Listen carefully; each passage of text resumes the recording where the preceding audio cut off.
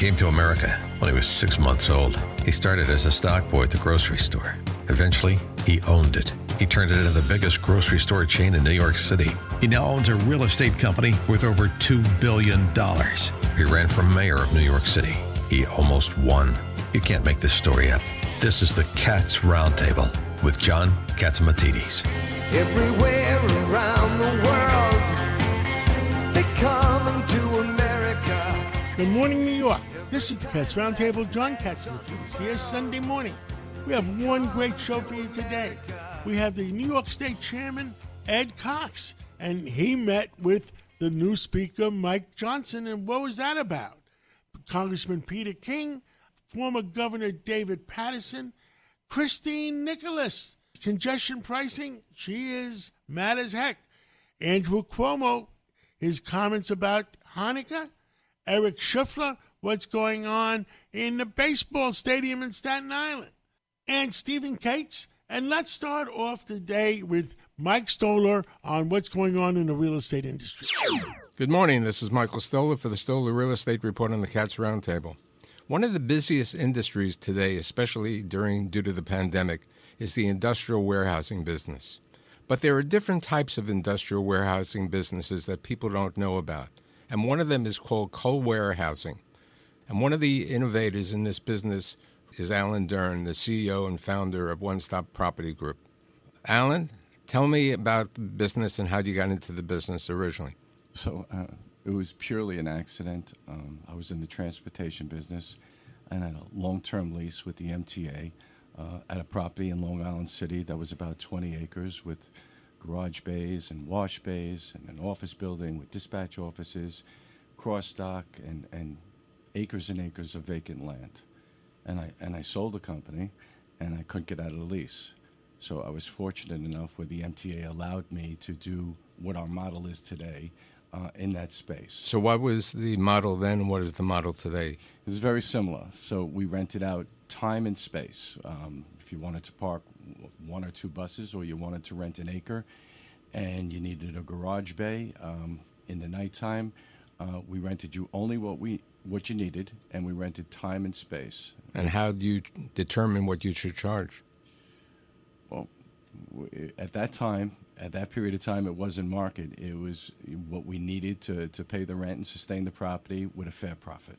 So what were the initial tenants in the property? All in the transportation business. There were trucking companies, limousine companies, bus companies, distribution companies, bakeries, and produce markets, things like that. And what was the average lease on these type of properties? All month to month. And what about hazardous materials, hazmat, other conditions that were bad on the neighborhood? So we operated with the oil companies and refineries and tenants of that nature, but we operated under the enforcement of the DEC, and we did it properly, but we weren't afraid of that. So how do you expand the business? I mean, this is, like the self-storage business in many ways. This is what you are. You're a different format of the self-storage business. It's exactly the mini-storage model in industrial. So what happened is back in 2011, the MTA came to us, and like every lease, the government lease, there's a caveat in the lease that says if they need it back for their own purpose, they could terminate the lease, which they did. So at that point, we went out and we rented many properties. That's true. Okay, so you expanded from point 1 to point 4 because of number of expansions. How did you find the expansions? So I rented 2 spaces on Review Avenue, and I rented 1 space in Maspeth, and filled them up immediately. My neighbor on Review Avenue, his name was Greg Brayman, Phoenix Beverage, asked us to rent out his property and do the same thing. It was a building that was vacant for a long time. And I told him we didn't have the capital to rent any more space. And he actually threw us the keys, and he said, I'll give you 10% of the gross rentals, manage it for me. My landlord, his name was Jim Giuliano, in Maspeth, did the same thing. He had a property in Long Island City. He said, rent that from me. And I said, I'm tapped out. I can't. Threw me the keys, told me to manage it. And it just expanded. The management just expanded to the Port Authority in Red Hook and many other properties. And both these gentlemen became my partners in future endeavors. And after we became successful, my CFO, Doug Bauer, became our partners. And before you know it, we're buying properties all over the place, doing master leasing and managing more than ever. So what's happening today, especially as I was alluding that co-warehousing is a rapidly expanding trend in the business, that you have competition. Before I didn't say you have too much competition. So it all starts with the wheels for us.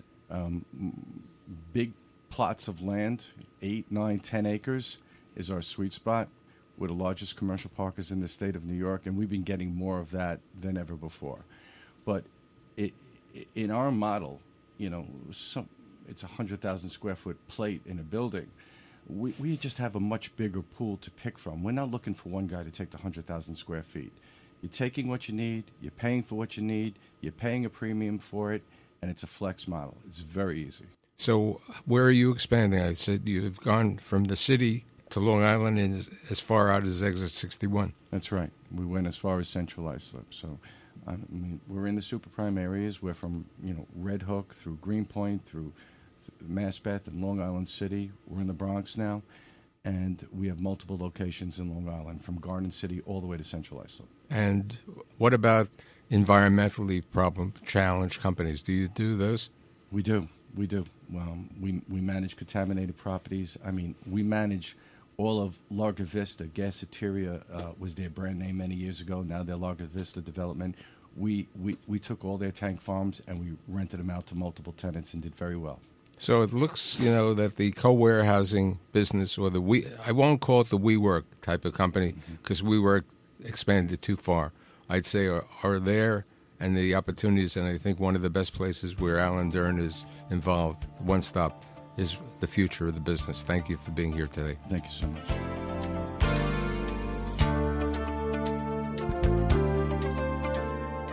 With us today is Ed Cox. He's the GOP chairman of New York State. And Ed Cox, tell us, what the heck is going on? You got a race on your hands now because Santos is gone and you're going to have an empty seat in February. They're empty seat, and the Governor Hochul has to call a special election. She has. It's going to be in early February. And she made up with her candidate who had challenged her actually in her gubernatorial election, and they had a pretty tough fight in that. And he is now going to be the candidate on the Democratic side because there's no primary. The chairs of the Nassau Party will decide who the candidate is, and the chair of the Democratic Party is Jay Jacobs, who's also the chair of the Nassau Party. So he will be and of course he's controlled by the governor, and so they've decided who their candidate is. On our side, Ed, you know what I don't understand? Why did they throw this guy out of the Congress? He was the GOP, talking on the GOP point of view. They had his vote until next November. He wasn't going to run again. Now this election is going to cost the GOP $20 million. It's going to cost the Democrats maybe even more than that, and it'll be a national election, and it makes no sense. Only 5 people have been thrown out of the House of Representatives in its entire history. 3 of them were during the Civil War because they were Confederates. They were with the Confederacy. The other 2 were convicted of crimes. And the way our rule of law works is that you're innocent until proven guilty by a jury of your peers. And that did not happen in this circumstance. And Mr. Santos, Congressman Santos, was thrown out simply on a report from the Ethics Committee of the House of Representatives. And the leadership, in fact, of the Republican Party voted against his being expelled. And it took a 2/3 vote to expel. So this is an extraordinary event. It should not have happened, and it's going to cost the Democrats, you're right, $20 million. It's going to cost us $20 million. Well, but Democrats had to spend $20 million regardless if it's now or later. But now the Republicans are going to have to spend $20 million, and they didn't have to. Exactly. And it's going to be a national thing. Everyone say, oh, it's the momentum going into the congressional elections at the end of 2024. No, I mean, it's going to be, but what it means is we've only got a majority of 3 members of Congress, and this would be the 4th. So it perhaps means something with respect to some major votes that would be coming up, that we could only afford to lose 3 Republicans in doing those votes. So it does have consequences because of that narrow majority that we have in the House of Representatives. Incidentally, that majority is there because we fought the gerrymander, where the Democrats here in New York State have gerrymandered us into 4 seats. We challenged it in court. We won. We got a special master, redrew the lines, got competitive districts, and we ended up winning 11 seats. That difference of 7 is part of why we do have a majority of at least 4 in the House, now 3 in the House of Representatives. Now, you and Karl Rove had a review of the debate that happened last week, Wednesday. Tell us on your pulse of what the presidential bids look like. Well, the debate last night was quite an extraordinary debate. It's probably be the last debate. There are only 4 on the stage. They were pretty rough on each other, but they all held their positions and did very well in it. It probably was not as well watched as the first 2 debates, but and of course the person who wasn't in the room, who was not a part of it, was former President Donald Trump. And he is still by far the leader in the national polls, but by a narrower margin, he was the leader in the Iowa and New Hampshire polls. Governor DeSantis of Florida, who obviously was in the middle of the floor of the debate as a leading candidate, he is counting on covering all the 92 counties in Iowa, visiting them all, and that he will win Iowa and go on to be our presidential candidate. And Governor Haley, Nikki Haley, the former governor of South Carolina, former ambassador to the UN, she is done very well with respect to foreign policy, a very traditional Republican policy of peace through strength internationally, and cutting taxes and cutting regulations domestically in order to have a growing economy. And she has gained the support of a lot of major donors, and she is looking to have those funds to assist her. Now, so it's going to be a fight between those two to, in fact, be taken on Donald Trump in the end in Iowa, in New Hampshire, South Carolina, Nevada, and on to Super Tuesday. Super Tuesday in early March is when it will be decided, because California and Texas and Massachusetts and Virginia, major states have moved up to be in Super Tuesday, and that will be decisive. Well, Ed Cox, thank you for the update. Is there anything else you want to tell the New Yorkers this Sunday morning? Well, the Republican Party in New York State has now Long Island from one end to the other as a Republican bastion. Newsday painted its front page red for Republican colors when they announced the results of November 7th, and we are doing very well in the local elections. I think we're going to go ahead and do very well in 2024. Thank you so much for coming on this Sunday morning, and we'll catch up again real soon. My pleasure as always, John. Thank you. This is the Cats Roundtable. We'll be right back. Hi, it's Lou Dobbs for Priority Gold, America's precious metals dealer. These are volatile times with high inflation, soaring debt, wars on multiple continents, and rising financial stress. Central banks are buying gold to diversify their reserves, so are many Americans. Call Priority Gold and find out how precious metals can help you diversify your portfolio. They're highly rated and happy to help. Call 1-866-303-6357 or get a free gold guide at PriorityGoldGuide.com. That's PriorityGoldGuide.com. Without the ones like you, who work tirelessly to keep things running, everything would suddenly stop. Hospitals, factories, schools, and power plants, they all depend on you. No matter the weather, emergency, or time of day, you're the ones who get it done. At Grainger, we're here for you with professional-grade industrial supplies.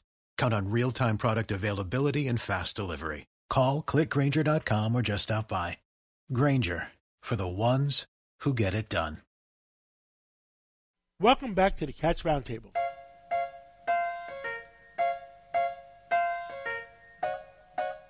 With us today is one of my favorite congressmen. We got Congressman Peter King. Peter King, tell us, there's so many things going on. Where do you want to start this Sunday morning? John, I guess there's any number of places we can start, but probably right here at home with the declining poll numbers for Mayor Eric Adams. These numbers are probably the lowest that any mayor has had in the last 50 years, for all I know. I think his overall favorability is about 28%, and he's, barely halfway into his term of office. He's almost halfway into his term of office. I'm not surprised now, but I would have been surprised a year or so ago, because I thought that Eric Adams had the potential, if he had done everything even sort of the right way, to really make an impression on the voters. He was talking about being tough on crime. He was going to be a new face, and that he wasn't tied into the old establishment. He could get things done. He was willing to break with his own party on a lot of issues. That's how he won the primary. And you even found, pretty much conservative publications like the New York Post endorsed him. They had high hopes for him. But it just has not been able to get started, not following through on crime issues. Really, with the migrant issue, the illegal immigrants, he was welcoming them, almost had a welcome wagon out. And then he was totally inundated and flooded when it ends up being 150,000 migrants coming in. And now it's costing us, what did they say, $4 billion. They're going to be cutting back on cops. They're going to be cutting back on firehouses. It's out of control. Cutting back on schools. He basically let it get out of control. It was such a surprise. I really had high hopes for him. Maybe he can turn it around, but it's going to be tough. And then you have the criminal investigation, whether or not that's warranted. That's certainly going to hurt his numbers. And so I would say that the city is no better than when he came in, or not much better. In some ways, it's worse. Now everywhere you go in the city, you see migrants on the street corner. You have these electric bikes going in and out of the sidewalk. It's from the road to the sidewalk, in between cars, around cars. It's not the New York City it was even 2 or 3 years ago. And so it's going to be tough. It's going to be very tough for him to come back, and even tougher maybe for the city to come back. So that's the problem, or the issue that I see right here at home. In Washington, where do we begin? We talked about many, many times on ethics. The ethics within the law department, they went after Cuomo, they went after Menendez, and they went after Eric Adams now. And all three of them dared to challenge the White House. And, the White House and the Attorney General's office oversees the FBI, and they have to do what the Attorney General's office tells them.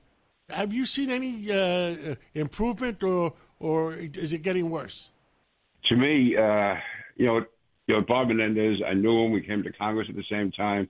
The charges against him are serious, but you're right. This was probably out there for a while, and then they decided to act. It could be a coincidence. I don't know. But when he became critical of the president on different policies that the president had, including with Iran and others, that's when suddenly the indictments came and law enforcement came after him. Also, though, with Mayor Adams, I found that even more abusive, because at least in Menendez's case, if he's guilty of what he's accused of, that's pretty serious. But in Eric Adams's case, for him to be stopped on the street, to the FBI to take away his phones in the middle of the day near the United Nations, there's absolutely no need for that at all. His lawyers would certainly turn them over. The courtesy is you would call the City Hall. The only time you would act that way is if for some reason they thought he was going to flee or he was going to escape, or they couldn't find out where he is. Eric Adams is the most noticeable person in New York. So to me, that was clearly intimidation. It was clearly a message being sent, and it began after Eric Adams became probably the most vocal Democratic mayor in criticizing Joe Biden's failed immigration policy. And yes. When Eric Adams was basically blaming the White House for the immigrants who were inundating New York. He was stirring the pot. He was stirring the pot with the other six mayors from the other six big cities to break President Biden's, nicest way to say it, chops. Right. And Cuomo was daring to say that he might run in 2024. Well, he gets shot down. Yeah, I mean, Andrew Cuomo, you're looking back on it and you go through all of those cases, and I know that people have mixed feelings about Melissa DeRosa, but, the book that she's written really, to me, lays a lot of it out. They make a very good case. And whatever it is, to me, it did not justify him being removed from office. I mean, that was, we can debate some of his conduct, but to say that rises to the level of undoing an election and removing somebody from office, no, he was, obviously, he had offended the wrong people in high places. And if that was a factor behind it, I don't know. But again, maybe it's a coincidence, or maybe it's not, and it raises questions that I think should be certainly looked at. Congressman King, have a great Sunday this holiday season, and we'll see you on Monday, and have a great day. Great. Thank you, John. You too. See you Monday. What is today is Christine Nicholas, the CEO of Nicholas & Lenz, the top public communications firm in the city, and she's going to talk to us about congestion pricing. She also represents the theater district. Christine Nicholas, how do you feel? Well, I just think that this is the wrong time for a huge change like congestion pricing. Look, I understand the MTA. They have a big hole in their budget. They need to fill it, something to the tune of $800 million a year, but there's got to be a different way. And I think if you address this for what it is, which is, I think, less about congestion mitigation and more about addressing a budget issue, there's got to be a different way of doing it. I think it pits one neighborhood against another. I saw today as I was walking on Park Avenue and 60th, right outside the Regency Hotel, the big transponders. So I'm thinking like all the parking garages on 60th Street are really going to do well because people are going to make that left turn, right turn, right? And then they're going to just, pull into a parking lot. Then it becomes, you're going to have traffic jams north of 60th. It just doesn't seem like it was thought out enough. It's not the same city as it was 5 years ago. The city then was booming. The city was doing great. It was pre-COVID. Broadway was doing well. Now everything is a little bit shaky. We're not quite back yet. And this is just another impediment for people to come into the city, especially the bridge and tunnel people who are so important to the Broadway theaters. Keep in mind, they make up about 30% of the Broadway audiences, and they have been the slowest to come back for a number of reasons. The fact that they're not quite working fully in the city, remote working. There's crime issues that they are nervous about. And then on top of it, you have this. And then somebody said, well, what about the price of Broadway tickets? Well, we did a survey, the Broadway League, and it's when you look at the price of an average ticket, it's under $100. It's right about $100. We hear about tickets that go for $350, for the really hot shows, but there are also many, many discounts, and you can always go to the KTS booth. So Broadway's doing well, but it could be doing better. And I don't think congestion pricing is going to help it. It's congestion pricing won't help it. And then I'll give you the other side of that is they're going to be charging a lot of money for the big trucks that bring in food. And we own Gristedes and D'Agostino. And if they're charging $500 a truck or $300, I don't know what the number is going to be, that's going to be a cost on food, and the consumer is going to end up paying. If it's going to happen, they should wait a few years, Christine, and let Manhattan make a comeback before we put another nail in the coffin. Or maybe make it easier for people to participate in this. I mean, look, Manhattan is an island, right? So you have to cross water to get to Manhattan from no matter where you are, whether you're up in the Bronx, Washington, to get over, you have to cross a bridge. There are lots of bridges that go to Manhattan. Why not just toll all of them, but for a very modest price, right? So I'm talking like $1.50, $3.50, depending on which bridge it is. But you'd get everybody, you'd get the masses, right? Everybody, and also it will avoid toll shopping, which is another fear that a lot of people have. That truckers, Uber drivers, they're all very savvy. They're going to know how to get around this, so that they don't have to go into Midtown. But what they're going to do is clog up the rest of the city. And where they're going to clog it up in a lot of places is in the Bronx, for example, up north. They're going to clog it up in Brooklyn, where, they already have high asthma rates. They have bad pollution, because of the highway that goes right through. So this is not addressing that problem. That's more of like what, Governor Murphy is talking about too. If you're from New Jersey, if you're from Long Island and you take the toll in, you take a bridge or a tunnel, you're getting double taxed. And think about the poor Staten Islanders. They have no choice but to take a bridge, right? If they have to drive, and they're just getting hit so hard. To me, it's just not fair. It's not the right time. Our economy is shaky. As your guest at the Police Athletic League this week, Larry Kudlow, mentioned that inflation is outpacing income. So even though if our incomes are higher, and not everybody's is, but if you're lucky enough, you're getting sacked by inflation, 9.5% or so. That's a lot of money. We pray for our city. Let's hope there's common sense coming around, and let's stay on top of it. Thank you, Christine Nicholas, and we'll catch up with you again in the near future. Thanks, John, and Merry Christmas and Happy New Year and Happy Merry Hanukkah Christmas. and holidays to all your listeners. Thank you, John. This is the Cats Roundtable. We'll be right back. Welcome back to the Cats Roundtable.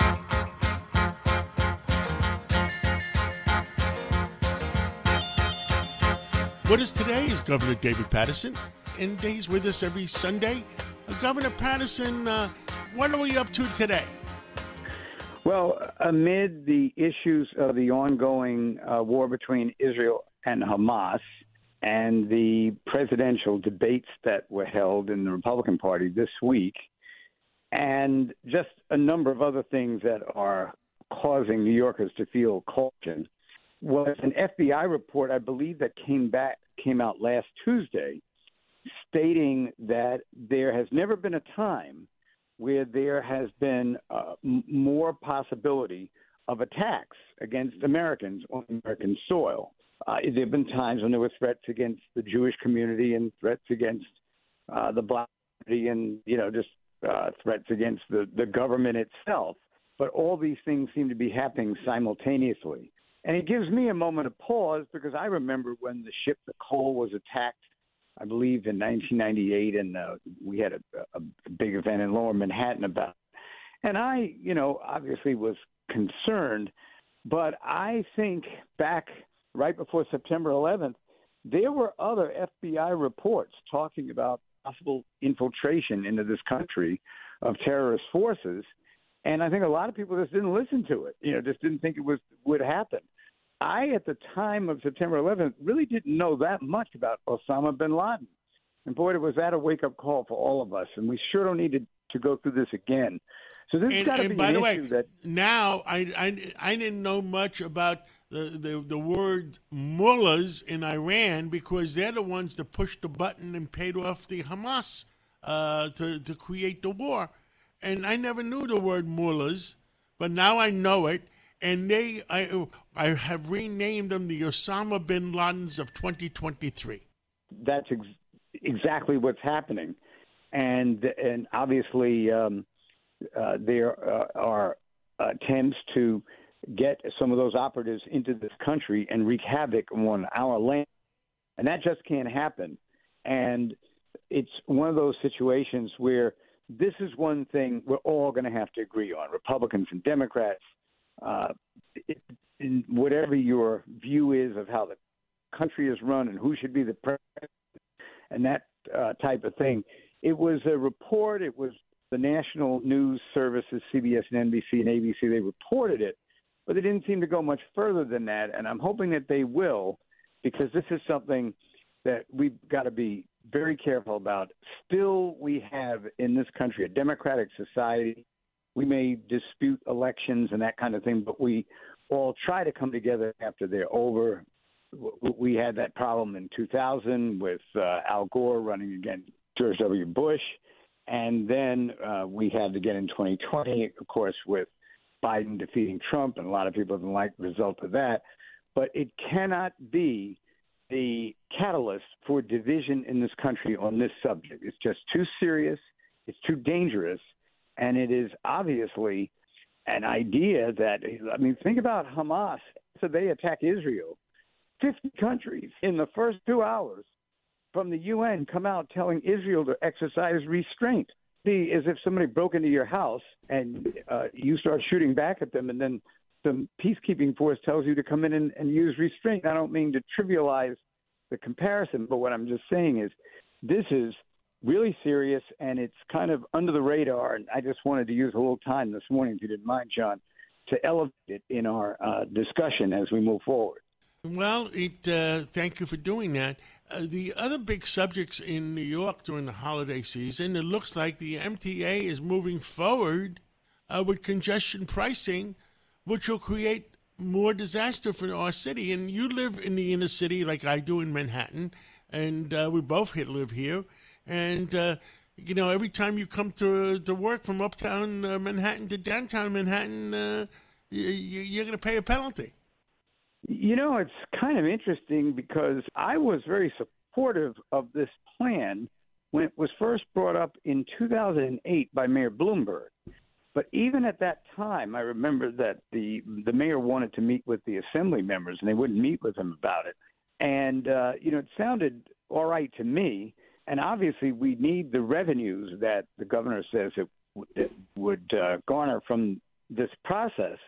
But there's a whole lot of evidence that what may actually happen is it will dissuade people from coming to the city, which is what happened during the pandemic. And that was the revenue generating during the pandemic fell dramatically because people weren't coming to the city. They didn't want to be around other people. In this case, it would just be people don't want to come to the city because they don't want to pay those types of prices. And while they're talking about, Mayor Adams is talking about ways to allow some entities such as school buses and taxis to be able to have a lower price. If they have a lower price, then you have to raise the $15 price for automobiles, and you might even have to raise the $24 and $36 prices for the buses. So and they're going to charge, and Governor, they're going to charge a lot of money on the trucks. So every truck that gets delivered to supermarkets or drugstores, the consumer is going to end up paying. Yeah, this is going to be a difficult thing. I would really hope on this issue that I'm wrong. I'd really hope that it would be a revenue generator for the city. Obviously, the city needs the money. Obviously, the state needs the money. The MTA will manage it. I'm not as critical of them as others are. I think they know how to manage money. I was on that board for about 5 or 6 years. But what I would say is it's a slippery slope. They made some good arguments. Apparently in London it worked, and some other places there was a great deal of objection, and yet it actually was successful. But I think around this metropolitan area, with people coming from New Jersey into the city every day and people coming from Connecticut into the city every day regularly, that this is I really respect the MTA and the governor for moving forward, because there's a great deal of almost hostility to this plan. And, I like that they're fighting for what they believe is right, but it is a very slippery slope. Last thing, Governor, all the politicians are telling people crime is down, arrests are down. But that's a technicality. The arrests are down because the police officers are not making the arrests, because it becomes a bureaucratic nightmare. They're filling out paperwork, and the person is not going to jail. I mean, this situation that we read about in San Francisco and Chicago, where people were going into drugstores and smashing the glass casings where the supplies were and just walking out, and the police stood by and weren't able to do anything because they were being told not to interfere.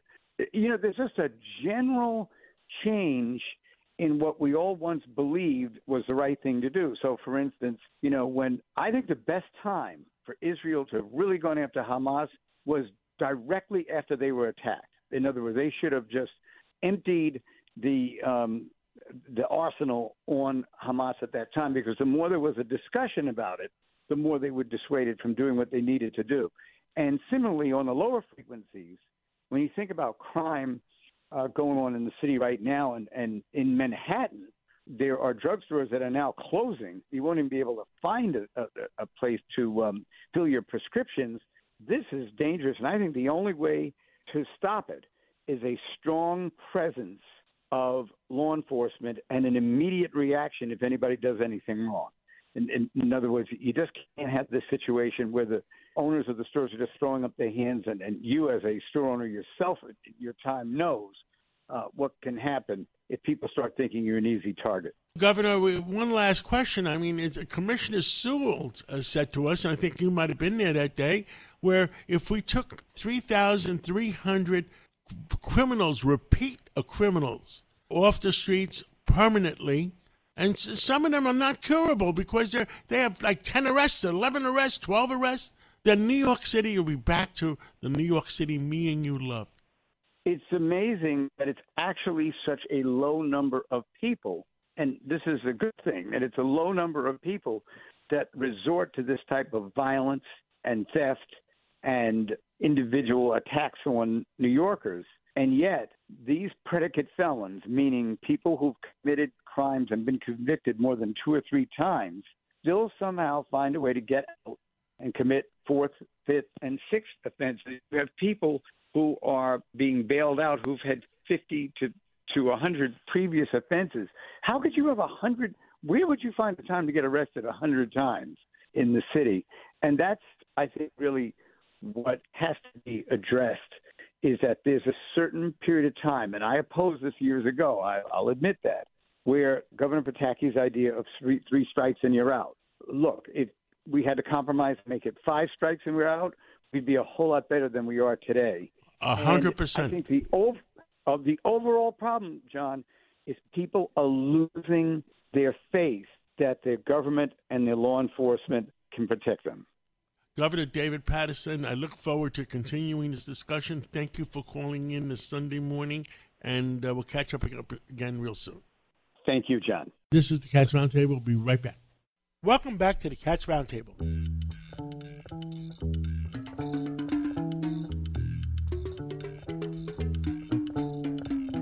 With us today is former Governor Andrew Cuomo, and he has a few things to say about the holidays, especially Hanukkah. Good morning, Governor Cuomo. Good morning. Good to be with you, John, and all your listeners, and happy Hanukkah to our Jewish brothers and sisters. We're sorry that we're in the state that we are in.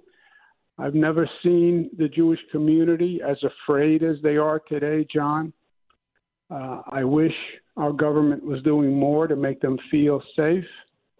But I think we all can help, and we can all show a sign of solidarity. I'm going to be attending Hanukkah services just as a sign of solidarity. But you see someone wearing a yarmulke, you see someone with the Star of David, give them a smile, give them a nod. The Jewish community is a big part of New York. New York wouldn't be New York without the Jewish community. And we need to come together. It's our division that is the only thing that can destroy us. Understood. I mean, the United States of America always had freedom of religion. That's why the Pilgrims came here. And we can't give up part of our Constitution, part of our Bill of Rights. And thank you, Governor Cuomo, for speaking out. What else would you like to say? I think that's it. There were crazy days in politics on every level. And we have a lot of big issues that we have to deal with, John. So we have to get down to business, as you talk about often. We have an extreme on the left. We have an extreme on the right. They've intimidated the moderates in the middle. And we need to come together and get things done because we're not making the progress that we should be. You're absolutely right. The country is mostly divided, and the common sense people, I call them the common sense people, Governor, the common sense people on the Democratic side and the common sense people on the Republican side should get together and make sure America goes forward. Yeah. Before you can be an extreme liberal or an extreme conservative, you first have to have common sense, right? That's the foundation. And that's what we've lost, and we have to get it back. Thank you so much, Governor Cuomo, and we'll catch up with you again real soon. Good deal. Thank you. With us today is Eric Schofler, the president of the Ferry Hawks and the stadium in Staten Island So I don't know how long we're going to call it the Ferry Hawk Stadium. We're going to call it something else, the Entertainment Stadium, because I understand, Eric, me and you have decided that it's going to be 9 months of entertainment and 3 months of baseball. I think, John, we want to get it to a year-round of entertainment with some baseball thrown in, some concerts thrown in. You know, we're in talks with a soccer team potentially about playing at the stadium. We did a beer festival. We're looking at a wine festival to come in, a whiskey and cigars event. Staten Island University Hospital Community Park is going to be turned into Staten Island University Community Year-Round Entertainment Center, still with the best view of any entertainment center or any stadium in the country, looking at that lower Manhattan skyline right next to the ferry. Your vision, making it happen. Well, I understand there's some rumors going around that there's a new manager coming in for the baseball team. Yes, we're going to be announcing on Monday the new skipper to kind of lead the Ferry Hawks in year 3. We've had a great 2 years with great people, Edgardo Alfonso, Homer Bush, great individuals. We're going to be announcing a new manager on Monday. We're really excited, someone with a lot of experience, really good at recruiting players, some top-notch talents, and we're ready to bring that championship back to Staten Island that we've been promising. And we'll either be announcing it on WABCradio.com or you never know, maybe even Sid Rosenberg will announce it. And you're also going to be breaking it to the Staten Island Advance. Right, we've got great partners, WABC, Staten Island Advance, Staten Island Live. Been great about covering the Ferry Hawks. You know, New York City's, third professional baseball team outside of the Yankees and the Mets. So really exciting times coming up. We start our season the end of April, but in between we've got college baseball. We're going to have some, as I said, beer festivals, wine festivals, and we're in some advanced talks about having 1 or 2 concerts at the stadium, which is something people have really been clamoring for. So it's our third year, and it's going to be our best one yet. Well, you haven't told me who you hired yet, so I'll find out on Monday. Thank you, Eric Schiffler, and we'll talk on Monday. I'll talk to you then. Have a great weekend. Amen. God bless America. It's Sunday morning. With us today is Steve Cates, otherwise known as Dr. Sky. He's with us every Sunday and it makes our minds expand to what the heck is going on up there. Steve Cates, welcome to Sunday morning. And what's up today? We have lots to talk about here. Wishing everybody the best of the holidays. John, deep in space, and we talk about this all the time, these great mysteries. We'll have another mystery of the week in just a few moments, but there's something in space called gamma rays. What are these? They're the most powerful energy particles that the universe has. And we've heard a couple of stories, John, about, maybe a year ago, that a gamma ray burst from space 2 billion light years came past the Earth. Well, guess what? Now we have one that tops the record. The Milky Way galaxy that we live in, there's this gigantic black hole in the nucleus, about 27,000 light years from us. Well, lo and behold, in 2021, that big black hole in the center of the galaxy blasted some gamma rays that actually affected the upper atmosphere of the Earth. So lucky for us, none of these sources of gamma rays are as close as some of the stars, because sometimes people in the past have looked at this and blamed it, maybe correctly, on previous extinctions here on the Earth. I find that fascinating. And tell me, if the gamma rays hit real bad, is that what affects your power grids? Not necessarily. It would affect our DNA, which is even more important. I mean, obviously we need power. But going into this deeper, John, this is what we're finding fascinating. The sources of these are still well within the questionable area. We think that this one, of course, came from the supermassive black hole. But it probably wouldn't do anything to affect the communications on the Earth. But let's hope and pray we don't have anything that close. But there's another subject matter that's also in the news today. There's another object in space called a magnetar. Well, let's be brief. Magnetars are pulsars. These are stars that are tiny, maybe the size of the Earth. Sounds incredible. But a magnetar, John, has so much magnetic, obviously, than a magnetar. Think about this. If you had a magnetar as close as the moon is to the Earth, this is not made up, this is fact, it would be able to strip off all the data off credit cards and all magnetic devices if it were as close as the moon. Now, lucky for us, the closest magnetar is only about 9,000 light years away. But isn't this amazing how the universe has all these powerful sources, way more powerful than everybody out there probably imagines as we open up our minds? Well, 9,000 light years away. So if something happened today, we would definitely have a problem in 9,000 years. We sure would. And, you know, that brings us up to the great mystery of the week. And here's one that I think the listeners at the Cats Roundtable will appreciate, whether you're young or older. The major 8 planets in the solar system, and we talk about the dwarf Pluto, they're way out there. They go all the way out to dwarf Pluto, about a couple of billion miles away. But here's the mystery, John. If you took all those planets and lined them up side by side, what would be the diameter of all those planets? Now, here it goes. We could actually take all those planets, and they would fit in the distance between the Earth and the Moon. That's only about 250 miles. Now, that's crazy because most people think, oh, Jupiter's so gigantic. It's about 88,000 miles across, Saturn about 74,000. But isn't that quite amazing in that mystery sense? Most people didn't know that. Most people probably go, wow, scratching their heads. So in other words, the solar system is populated with all these planets and great distances. But if you combine them all together, they'd fit in that short distance. I find that amazing.